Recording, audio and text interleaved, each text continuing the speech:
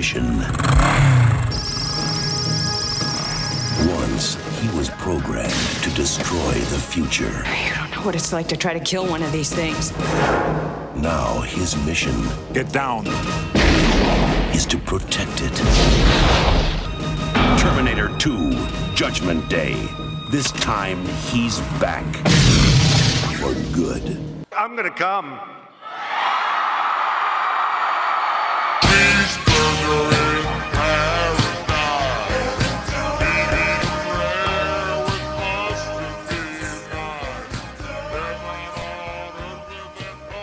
Because I'm an American, I can only understand the world through pop culture movie references. And so I'm going to explain the Trump versus DeSantis thing through James Cameron's Terminator 2. Trump is Arnold Schwarzenegger in Terminator 2. You know, in the first Terminator, he was the bad guy, right? That was his 2016 to, almost 2022, 2023. But now the Skynet, a.k.a., let's just call him the Deep State just for fun, has sent a new evil, conservative, fascist, whatever, to destroy the world, and that is Ron DeSantis. And so now humanity's only hope is the original Terminator, Arnold Schwarzenegger, a.k.a. Donald Trump. This is where we're at right now. I beg liberals to stop trying to indict Donald Trump for now. I mean, the timing, it couldn't be worse. I really think that if there are puppets pulling the strings, I think that you're doing Ron DeSantis and his interests a huge favor by trying to indict Donald Trump for, was it paying off Stormy Daniels? Is that what they're trying to get him on? Some weird technicality? And then what are they going to do? I think, Trump will negotiate support for DeSantis in exchange for a pardon or something like that. So can we lay off the guy for a little bit? He's kind of on our team right now because Ron DeSantis is objectively worse than Donald Trump by pretty much every measure. And we're going to go through that today on the show. We're doing the top 10 craziest, wackiest bills making the way through the Florida legislature. So we have Ryan Ray with us, a returning guest. He'll introduce himself soon. I don't have to go into too much detail about it. But again, guys, everybody, please, give Trump a break right now. He's on our team in a way. Trump 2024.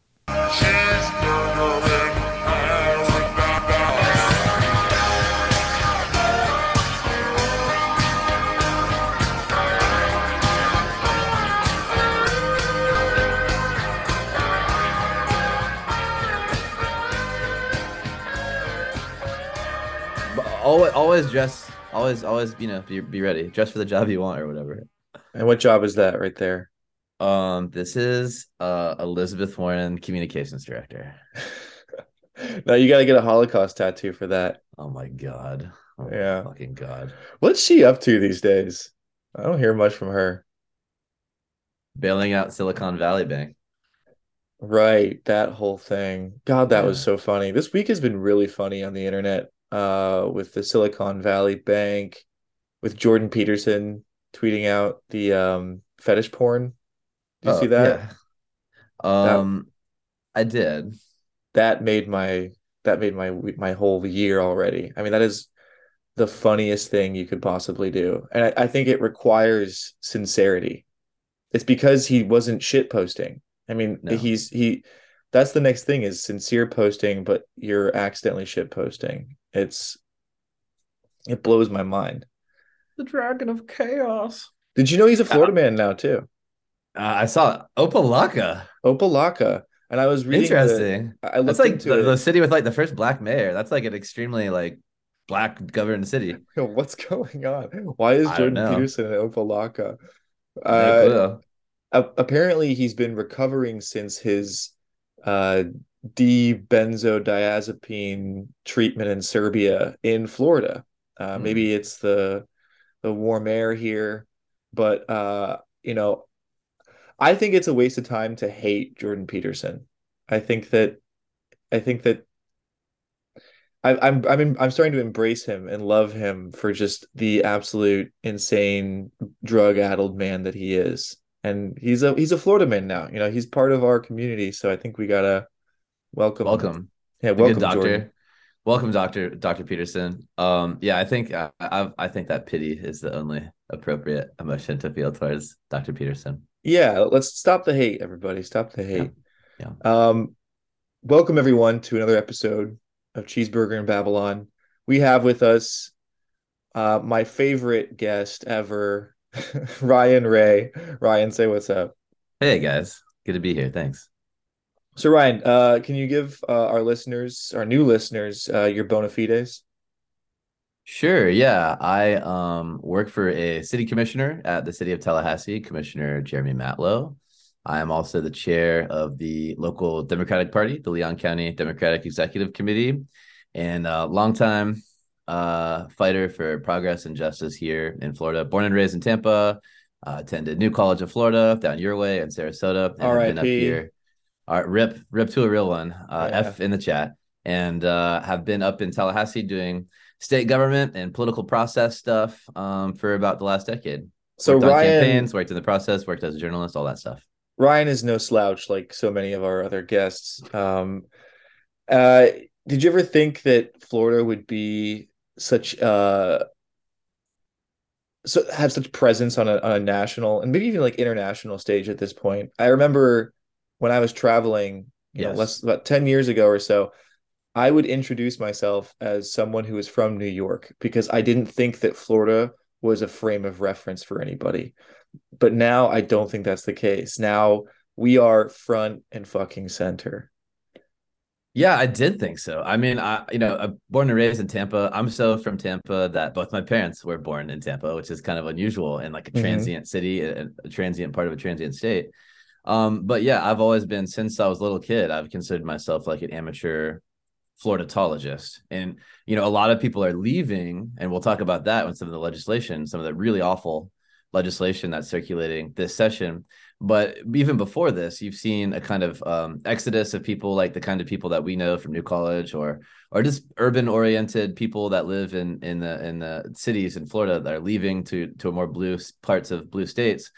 I've always thought, my working theory has always been that Florida is too important culturally, electorally, just materially, the sheer number Hmm. of people that live here, and its strategic importance as a part of the country, to cede to these reactionary, crazy forces. So, yeah, here we are. I never thought. I remember when I was growing up, Tampa, or not even that long ago, a decade ago. Tampa was kind of the butt of Lena Dunham jokes.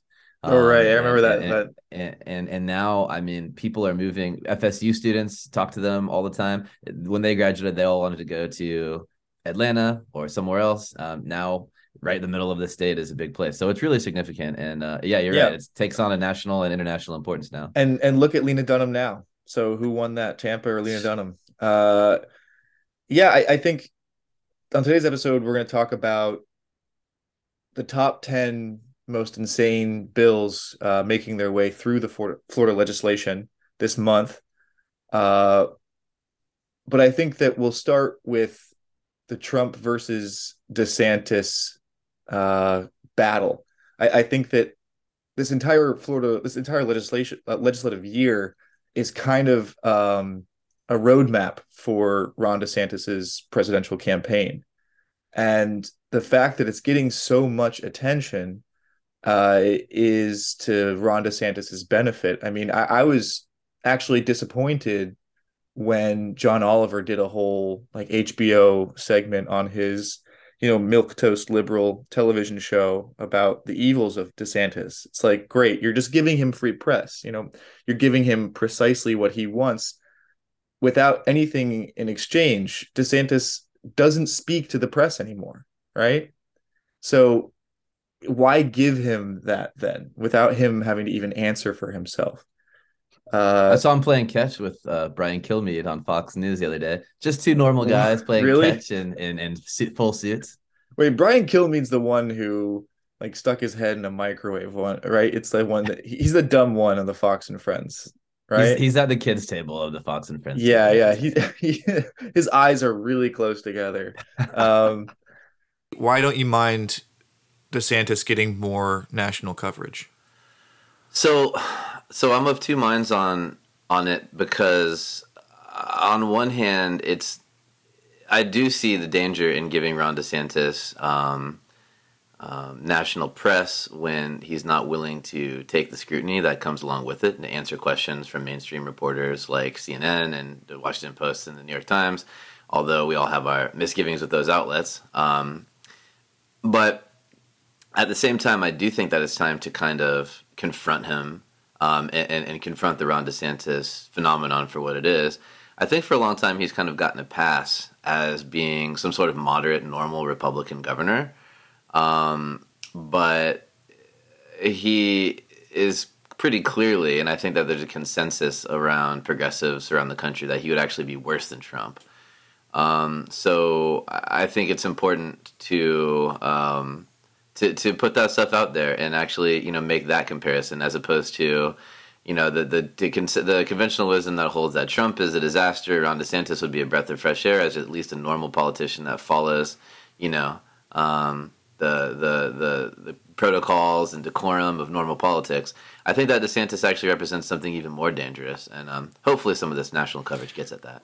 Well, you said that he's the future of conservative politics, but he feels more like a throwback to me. He seems to be more closely related to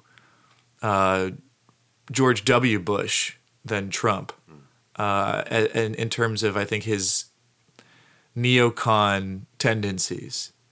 So it feels like a return to a different kind of conservative politics, albeit with, I think, a different veneer.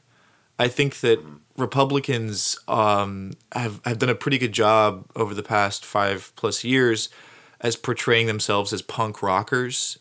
They're the ones bucking the system. They're the cool ones who swear now.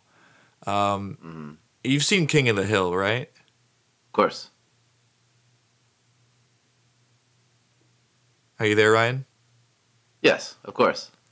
Hank Hill was your dyed-in-the-wool George W. Bush supporter, like your proper conservative, without any of the weird, based baggage that seems to beset all conservatives today.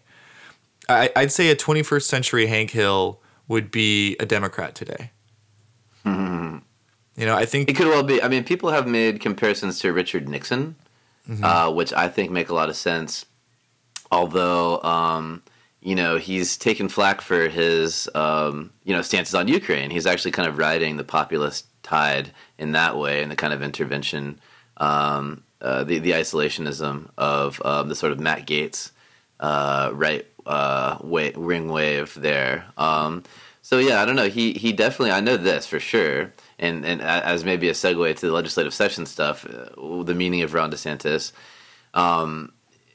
he is absolutely inarguably trying to get to the right of Donald Trump. And I think we're seeing everything that he's doing is basically stage managing and kind of handling the state government of Florida as a way to get more conservative in the minds of South Carolina and Iowa, early state Republican primary voters nationally. That's kind of the thing that is underlying everything else that's happening right now. It is concerning. For a while I felt pretty confident that Trump could knock DeSantis on his ass, but there are a lot of things coalescing that make it seem less likely now. And one of them is the upcoming indictments, or the supposed indictments. I mean, God, how many times have we heard that there are indictments just looming, circling Trump, but they never really come to fruition. But my advice to progressives and liberals is, stop rooting for the demise of Trump right now, because I have this pet theory that if Trump is in fact indicted, he will make a deal with Ron DeSantis to back him in exchange for a pardon.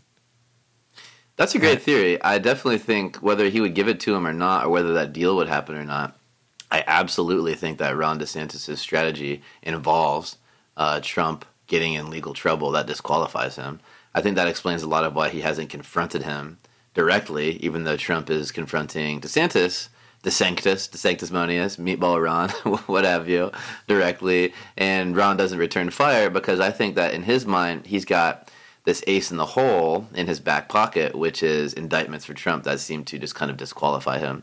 Clearly, the billionaire class and the folks that produce white papers and think tanks and op-eds and the sort of intelligentsia of the conservative movement have moved on beyond Trump.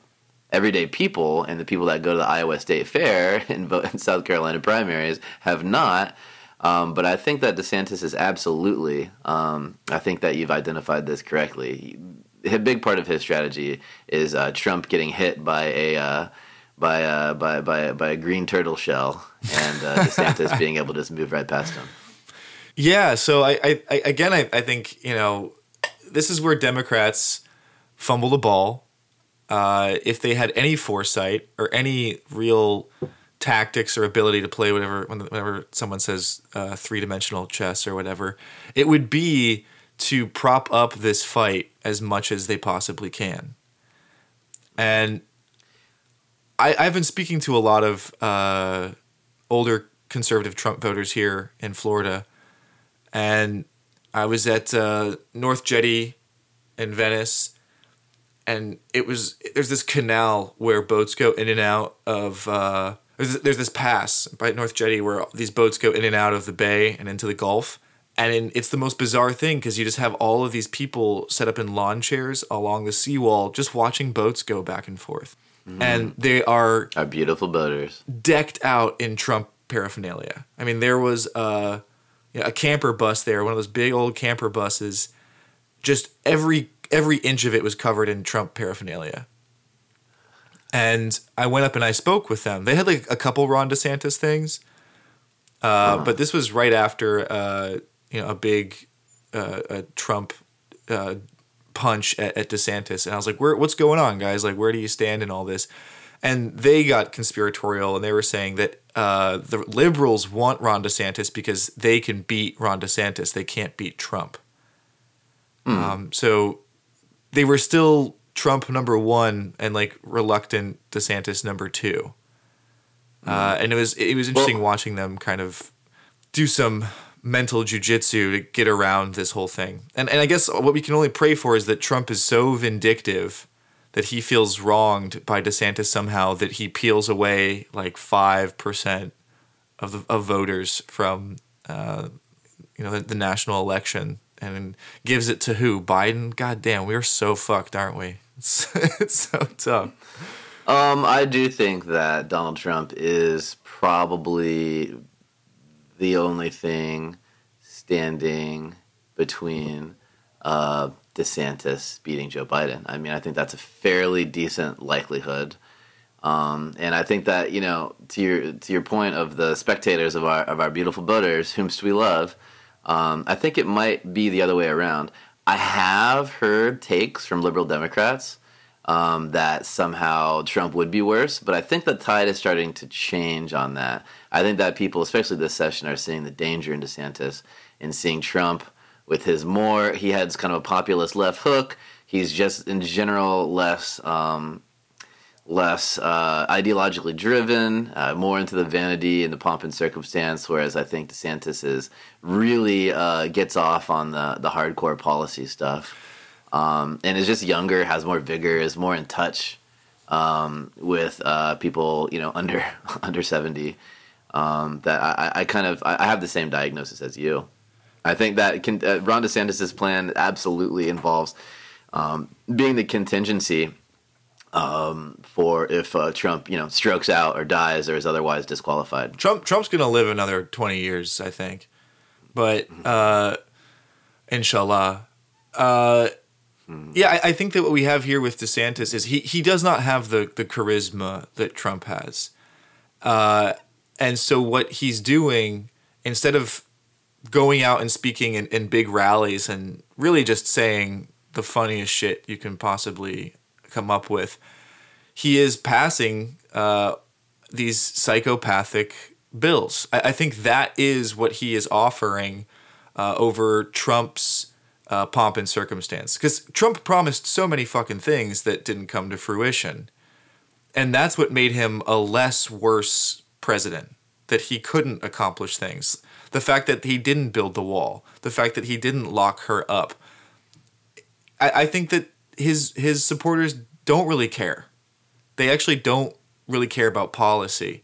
But what DeSantis has is these insane bills that they're pushing through the Florida legislation. But right before we get to that, I want to talk about like what the Democrats have to offer in response to DeSantis. And the latest Democratic news in the state of Florida is that they elected Nikki Fried, our former or the last state elected Democrat in Florida. Mm-hmm. Yes, the last state Fried beat out Annette Taddeo, who was a more progressive-minded candidate for the Florida Democratic Party. Why did Nikki Fried win? Well, Nikki Fried won for a lot of reasons. One, I mean, she just has a star power. She's a bigger deal to most people, and she's very familiar to Democrats. That's one big reason.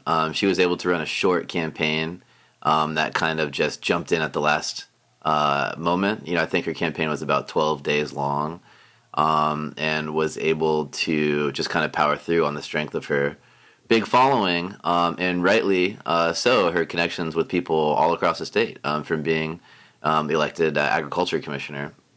Since Bill Nelson was defeated in 2018, since that point on, she's been the only elected statewide Democrat, and Ron DeSantis has had fun just in recent days with the fact that this is the first time since the Civil War, since the Reconstruction era, that we haven't had a Democrat elected in a statewide office. No U.S. senator and none of the statewide cabinet level positions. So she is a known quantity to many Democrats around the state, and I think that's a big reason. Another reason is I think the way that the Democrats elect their chair. It's kind of archaic and hard to explain, but there's a weighted vote system that there's been controversial within the party and gives a lot of the vote to a small number of people that hold offices. Granted, they also represent a lot of Democrats in exchange for that weight. So, I mean, that's controversial, and there are multiple views on it. But, yeah, I mean, I think that she was well known, and the sort of people that elect the chair, state committeemen and state committeewomen in these positions within county parties liked her better. It was a close race, but she got the unenviable job, and a lot of us are hopeful that she does a good job. Yeah, I'm hopeful, but I'm gonna have to shelve my usual optimism, considering Nikki Fried's past associations with certain special interest groups like FPL, like Big Sugar. I know that our mutual friend Kartik Krishnaiyer is no fan of hers at all. And so I do wonder to what extent this is just a continuation of the Democratic Party being captured by corporate consultant interests. I keep thinking like the Democrats have reached rock bottom, but then it seems bottomless. Like it's like they keep doing worse, and so it's hard to remain optimistic in the face of all of this. And we'll talk about optimism at the end. But for now, I think it's time for us to get into our top 10 countdown of the most insane bills making their way through the Florida legislation. And we'll start at number 10. Coming in at number 10, is 170, local ordinances. Now, Ryan, I know that you testified about 170. Can you tell our audience what Bill 170 is?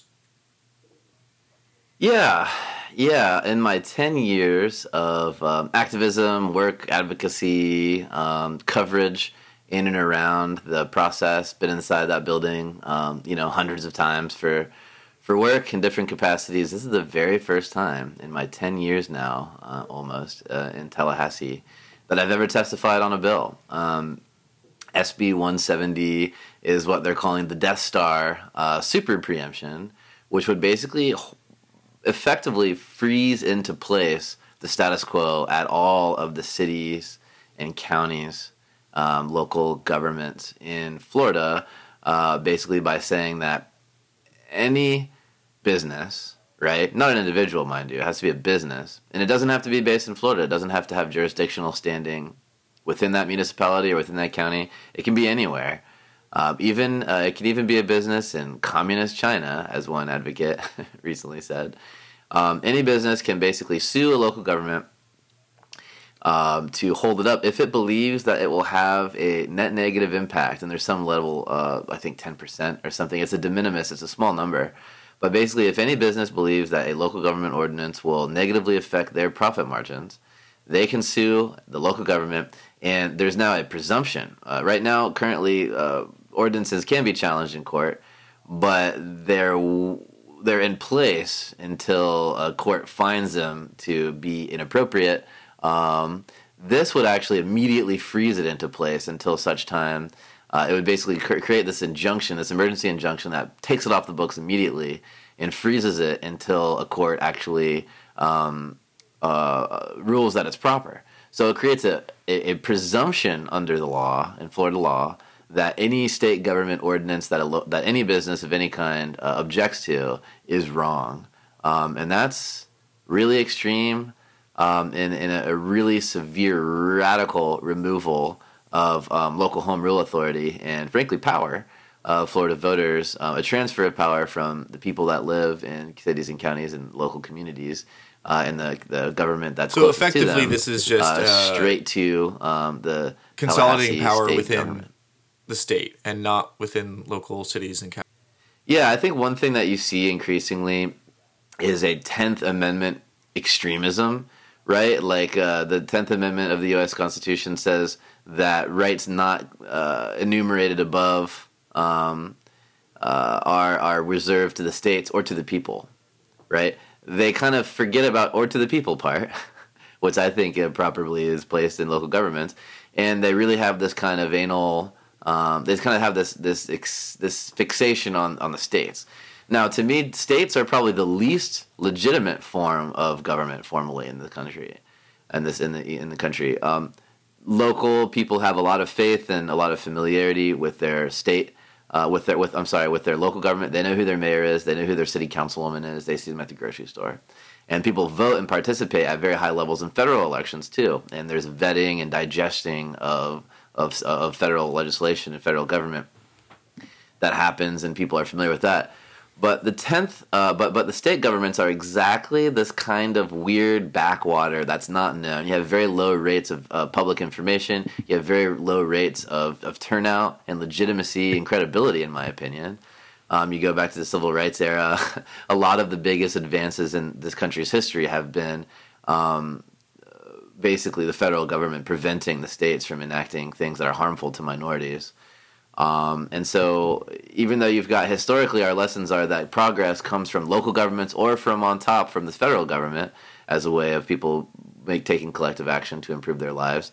State governments, although they've been an impediment to progress many times, this iteration, this administration, and this current legislature seems hell-bent on preempting all authority beneath them and concentrating it within itself. I don't even know what to say to this kind of stuff. Yeah. It's not anything...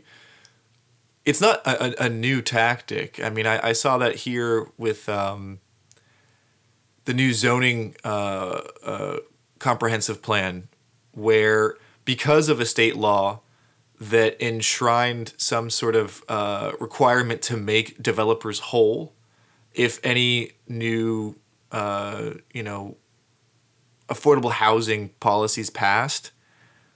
That basically it tied the local our local city commission's hands in regards to implementing anything that would create affordable housing because of a state law. So this just seems like that in extremis, right? Yeah, it's completely crazy, Isaac. It's completely crazy. It basically creates this broad expansion of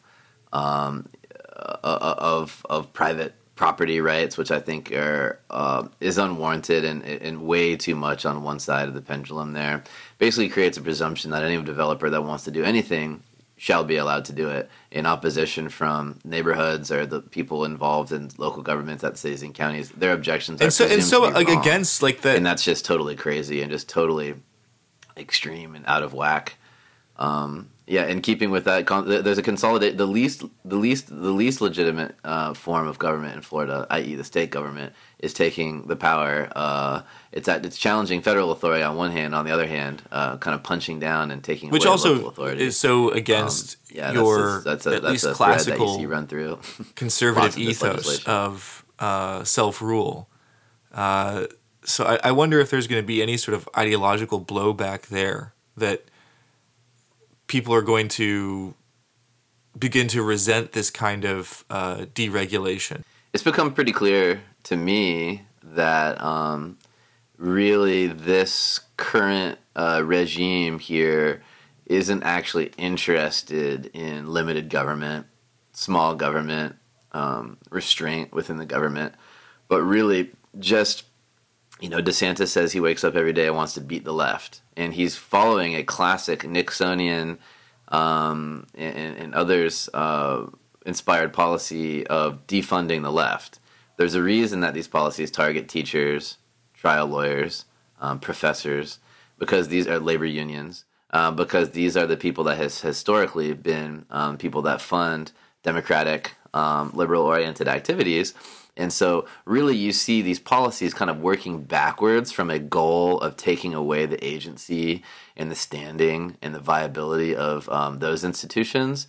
And the policy minutia, the details of the policy are kind of reverse engineered to just effectuate that larger goal. So you're seeing that pretty nakedly. So yeah, you'll continue to see conflicts between what Republicans espouse as their principles of small government and all that stuff to what's actually happening, because really it's just beating up the other guys. That's the main trend that animates all this stuff. Well, we'll see some more of this as we go down the list. At number 9 is HB 999. And all these have very innocuous sounding titles when they're in the House, which is why they have to be given.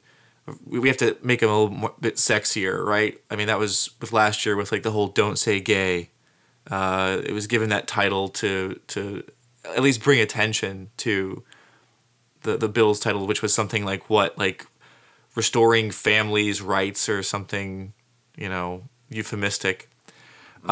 This one, HB 999, is called Public Post-Secondary Educational Institutions. Ryan, you also testified, I believe, on HB 999. You want to tell us about that? I did, yeah. So there's two different strategies depending on the political calculus around each issue. If it's a big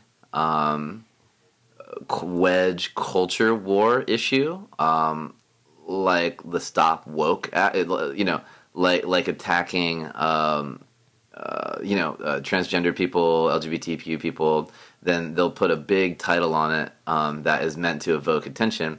But if there's something that's not popular, like messing around with educational curriculums, they'll give it a title that reminds me of Hannah Arendt's works, The Banality of Evil, right? They want to just kind of dress it down and move past it without calling a lot of attention to it. And that's the case with this bill, because they know that unlike some of the territory that they fight on, this is not a popular one. People are generally against conservatives, MPAs, and pretty much everyone else is against the state government dictating educational policy from on high, the content of curriculum. That's very unpopular, and that's what HB 999 seeks to do. It's a bill that would prevent a great deal of majors. I think the entire concept of intersectionality, the concept of course, critical race theory, the concept of I think gender studies. They call it radical feminist theory or radical gender studies. That's the name of the bill. But of course, that's impossible to enforce, and a lot of the devils here is going to be in the details of. It's going to have a chilling effect. Anything that becomes close to being close to this is going to be removed. You've already gotten professors, even college professors, right? There's this whole moral panic around teaching things to children and the curricular content that is presented to children, right? It was all about the kids. Now we're seeing this same tactics employed to prevent adults from teaching and learning certain broad concepts. So yeah, the bill would basically it would remove diversity, equity, and inclusion departments or anything that includes those concepts writ large. It's extremely imprecise and sweeping, and it's going to have a chilling effect and scare the shit out of everybody because of how broad it is. We saw a lot of the people that testified along with me yesterday are people from the Divine Nine, black sororities and black student unions. Very, very unclear. I think there's an attempt in the bill to carve them out because they know that's really a poison pill and is really unpopular. Nonetheless, the belief is that it will it will adversely impact them. And basically, it's just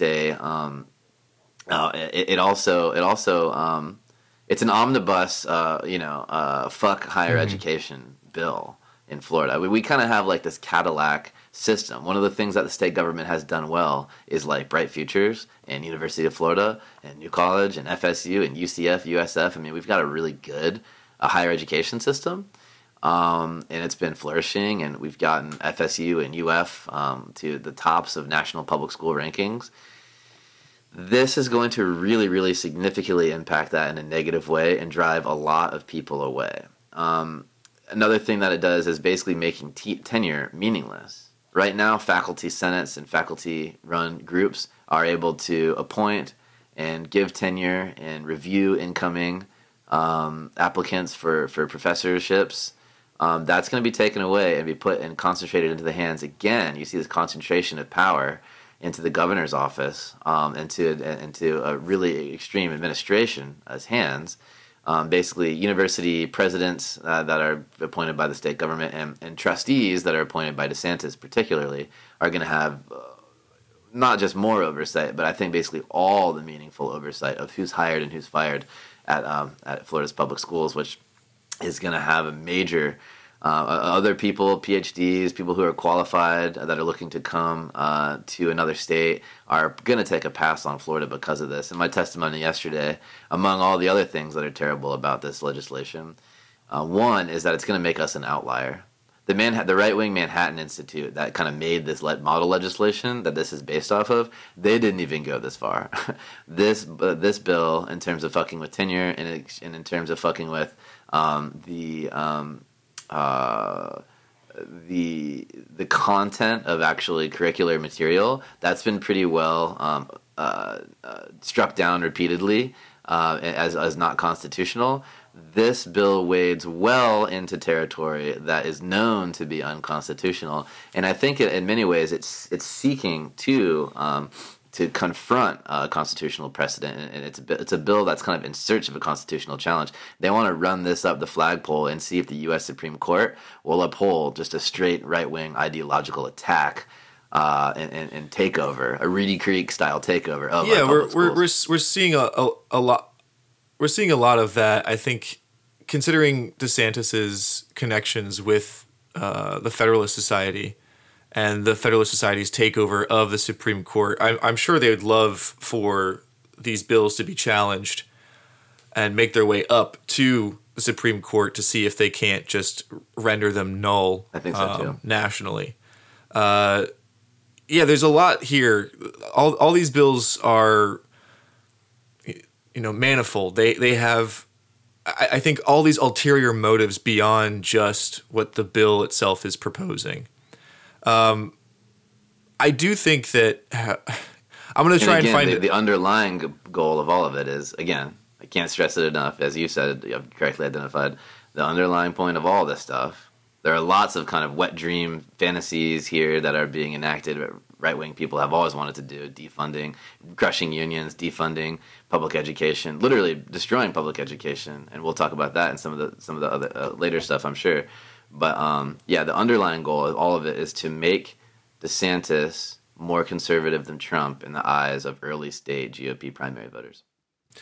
And I think that the media is doing a great job of portraying it as such. And we can talk about that too, maybe a different episode. And I do want to do a whole other episode about what HB 999 is doing and what's happening at New College.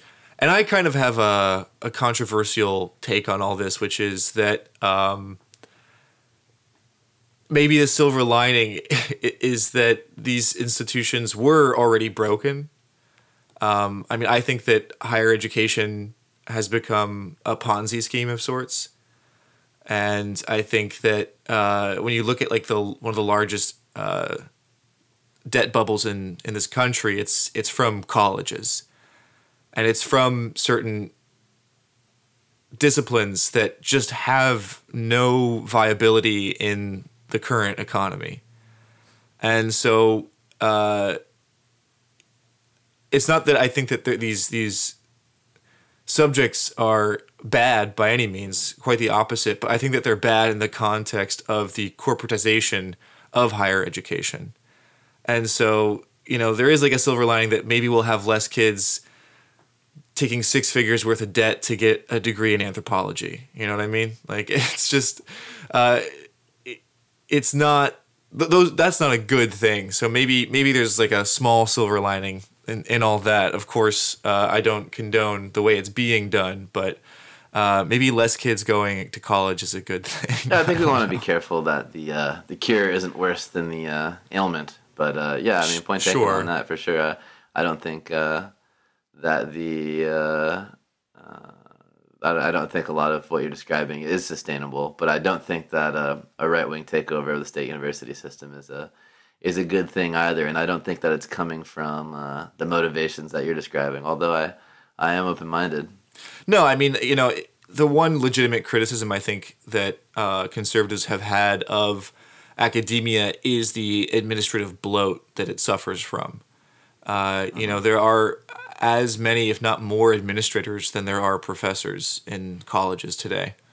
And that's not a good thing. That's part of the reason why college is so fucking expensive now. But of course, instead of removing administrative bloat, what they're doing is just creating more.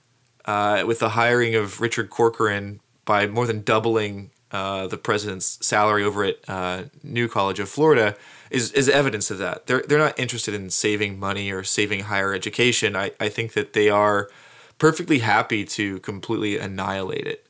And I think you're going to get right-wing bloat. You're going to get a right-wing grifter occupying that bloat as opposed to a reduction of it. And I just think that some of these issues that exist in higher education, this legislation is just a complete sledgehammer where a scalpel is probably better called for. It's kind of like when you take antibiotics and you remove all the good bacteria too, and you just allow all bad bacteria to colonize what was a sort of balanced system, even if it wasn't perfect at the time. And so, I think that the conservatives are just going to wipe clean the entire higher education system in the state of Florida and replace it with their own parasites who are much worse than the neoliberal parasites that have taken over higher education. Well, I hope that you're right that a crisis might be a good thing because in higher education because by all appearances we're definitely going to get one.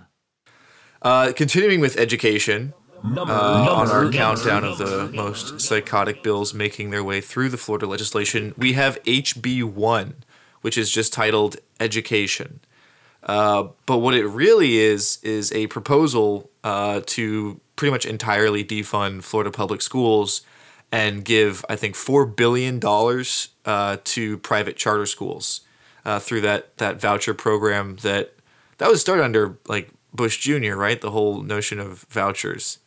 Yes. So, Ryan, do you know anything about that? Yeah, unfortunately, we've all had to learn a lot about HB1. Yeah, HB1 is a truly ghastly piece of legislation that is, again, kind of the apotheosis of decades of fever dreams from the most right-wing groups in American life, like the Koch brothers, for instance, Americans for Prosperity, which is a right-wing front group of the Koch brothers. I say brothers, and one of them has passed away, but that formation of billionaire right-wing political influence that creates model legislation. One of the things that they've always wanted is not just the crushing of organized labor in education, teachers' unions. They have always wanted to do away with that. But I think public education as a going concern in general, they've always wanted to get rid of. I think that they want to drive down labor costs, which is a big part of that. I think that they want to dismantle state capacity and government ability to do anything, and I think that dismantling public education is exactly a full frontal assault on that. HB1 would basically make it so that the same per capita funding that a student gets in public schools would be able to go quote follow that student no matter what kind of institution they go to. For the very first time, that would include homeschools. And for the very first time, it would include a private school that already exists. So basically, if you opt out of public school, right now the kind of deal has been, well, you can, of course, not choose to go to public schools, but then you're going to bear the cost of that because, why should the public divert its funds away from public ends? Now this is going to redefine basically what is a public education as any Tom, Dick, and Harry that has a fly-by-night charter school, which we know a lot of these for-profit charter schools have high rates of failure. They tried out a really wide, a thoroughgoing attempt at privatizing a school district next door to us in Jefferson County, which was a huge boondoggle. And a failure. And Corcoran oversaw that too. Yes, he did. Yeah, he's been he's been a hatchet man in these endeavors from before the beginning. Yeah, since Richard Corcoran was the chief of staff to House Speaker Marco Rubio, I think back in 2006. He's been kind of a person who's been the white paper think tanker leading this stuff.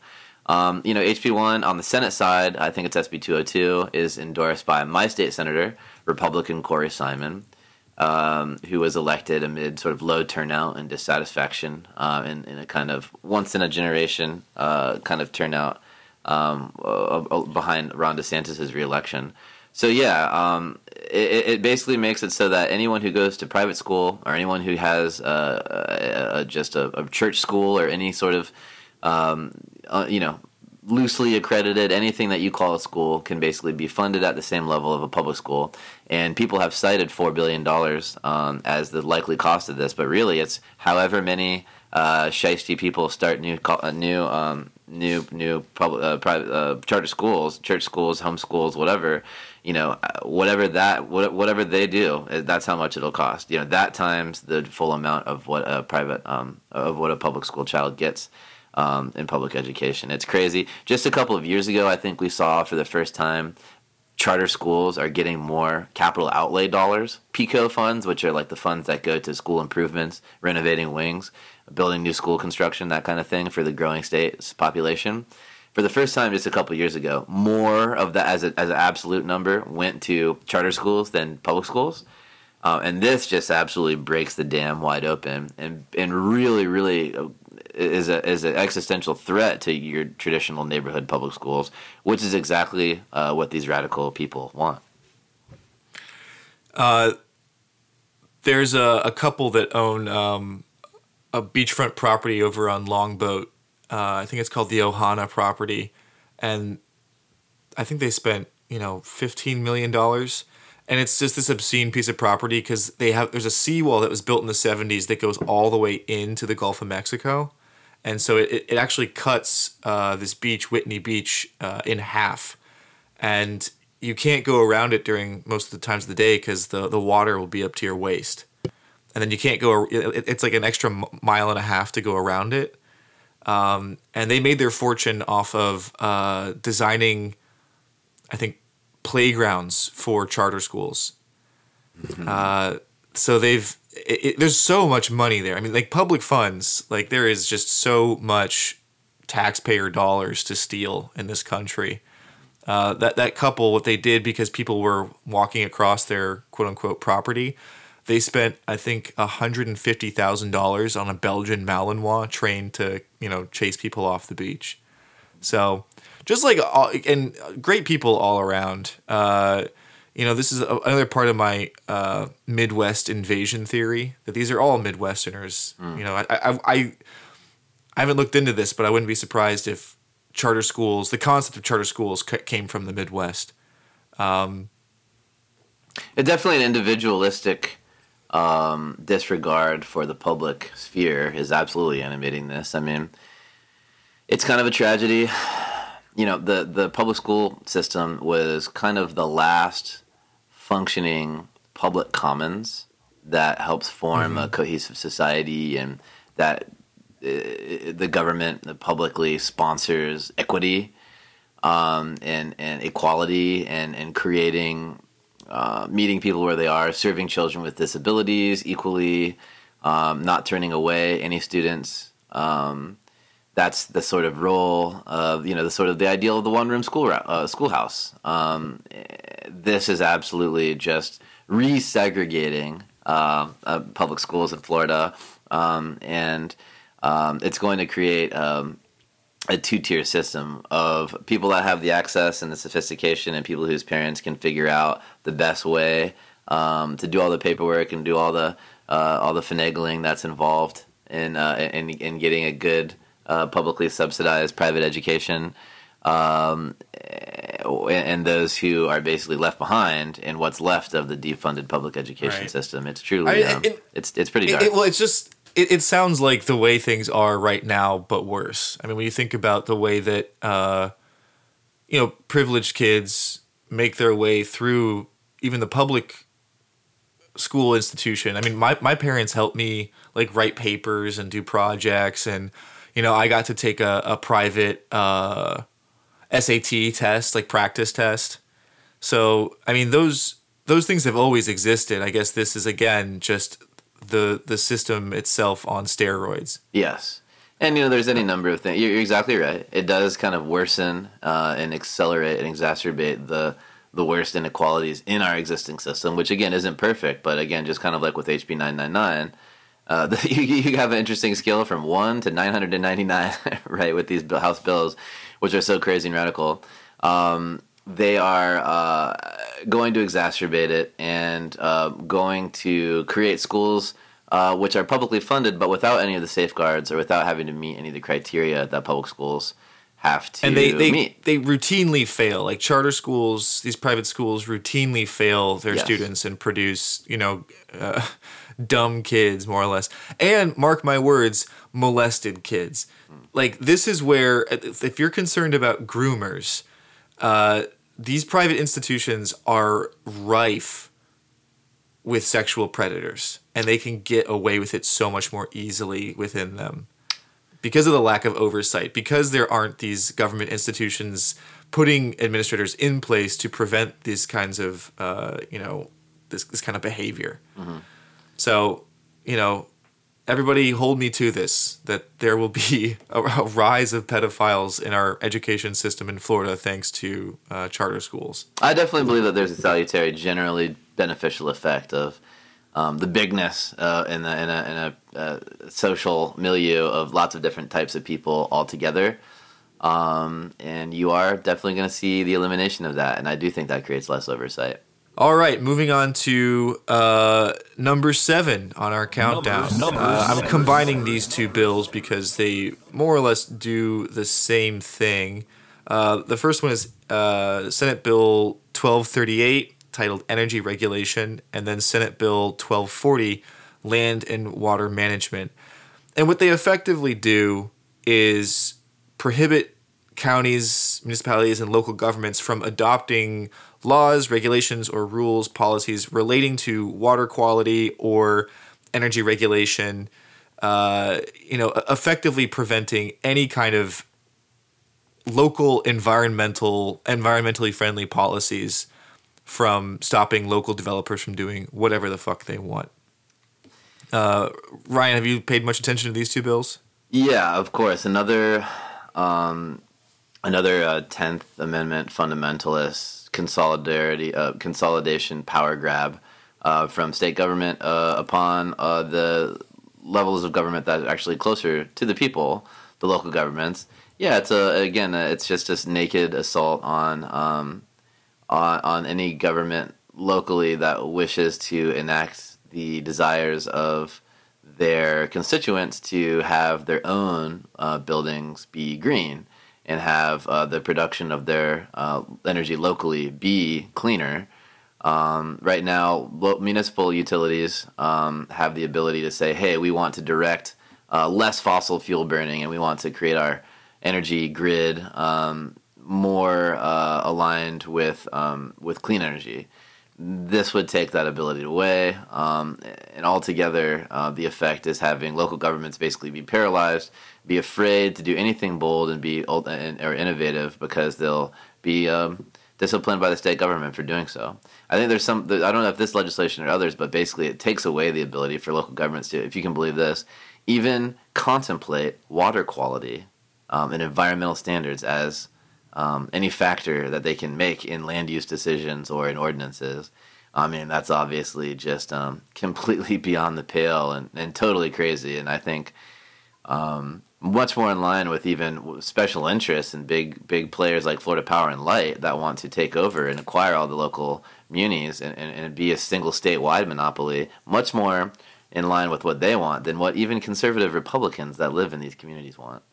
No, I think what we're seeing right now with another awful red tide season here in the Tampa Bay area is Tampa and Sarasota used to be these massive success stories when it came to changing water quality and saving seagrass. And in the past, 10, 20 years, it completely failed that. And now, they're back to square one, trying to reestablish some kind of healthy water quality. And so for anyone who's concerned about something like red tide and our ability to fight the discharge of nutrient-laden wastewater into the bays, which creates these red tide blooms, like, you can kiss that pretty much goodbye and embrace red tide as a seasonal reality because of a bill like this. Yeah, we're seeing fish kills and manatee die-offs like we've never seen before. You saw one example of the great overreach that's exactly in line with what we're talking about was the city of Key West, or maybe it was Monroe County. The local government in Key West wanted to stop the sale of a certain kind of sunscreen that is known to directly kill off the coral reef. You've got people swimming in the coral reef that have the sunscreen on, it kills it, literally damaging the environment. Priceless environmental resource that's just naturally good for everybody. It's good for tourism, it's good for the economy, it's good in itself. The state government reached down and said, no, you can't enact this. This fetish for stopping local governments from doing anything is just ever increased and on steroids in this session. And instead of doing it piecemeal, they've decided to do it all in one big one-size-fits-all swipe. So yeah, I remember the other local ordinance that Key West passed to prevent cruise ships from docking in certain areas. And yeah, Ron that's another one. That's exactly a good example. Like the sunscreen thing, like the cruise ship thing is exactly the kind of decision that should be made. It's best made at the local level by the people that it affects, that have democratically elected leaders to make those kinds of decisions. Sadly, this right-wing extremist state government has become hell-bent on perverting the will and disregarding the will of people locally.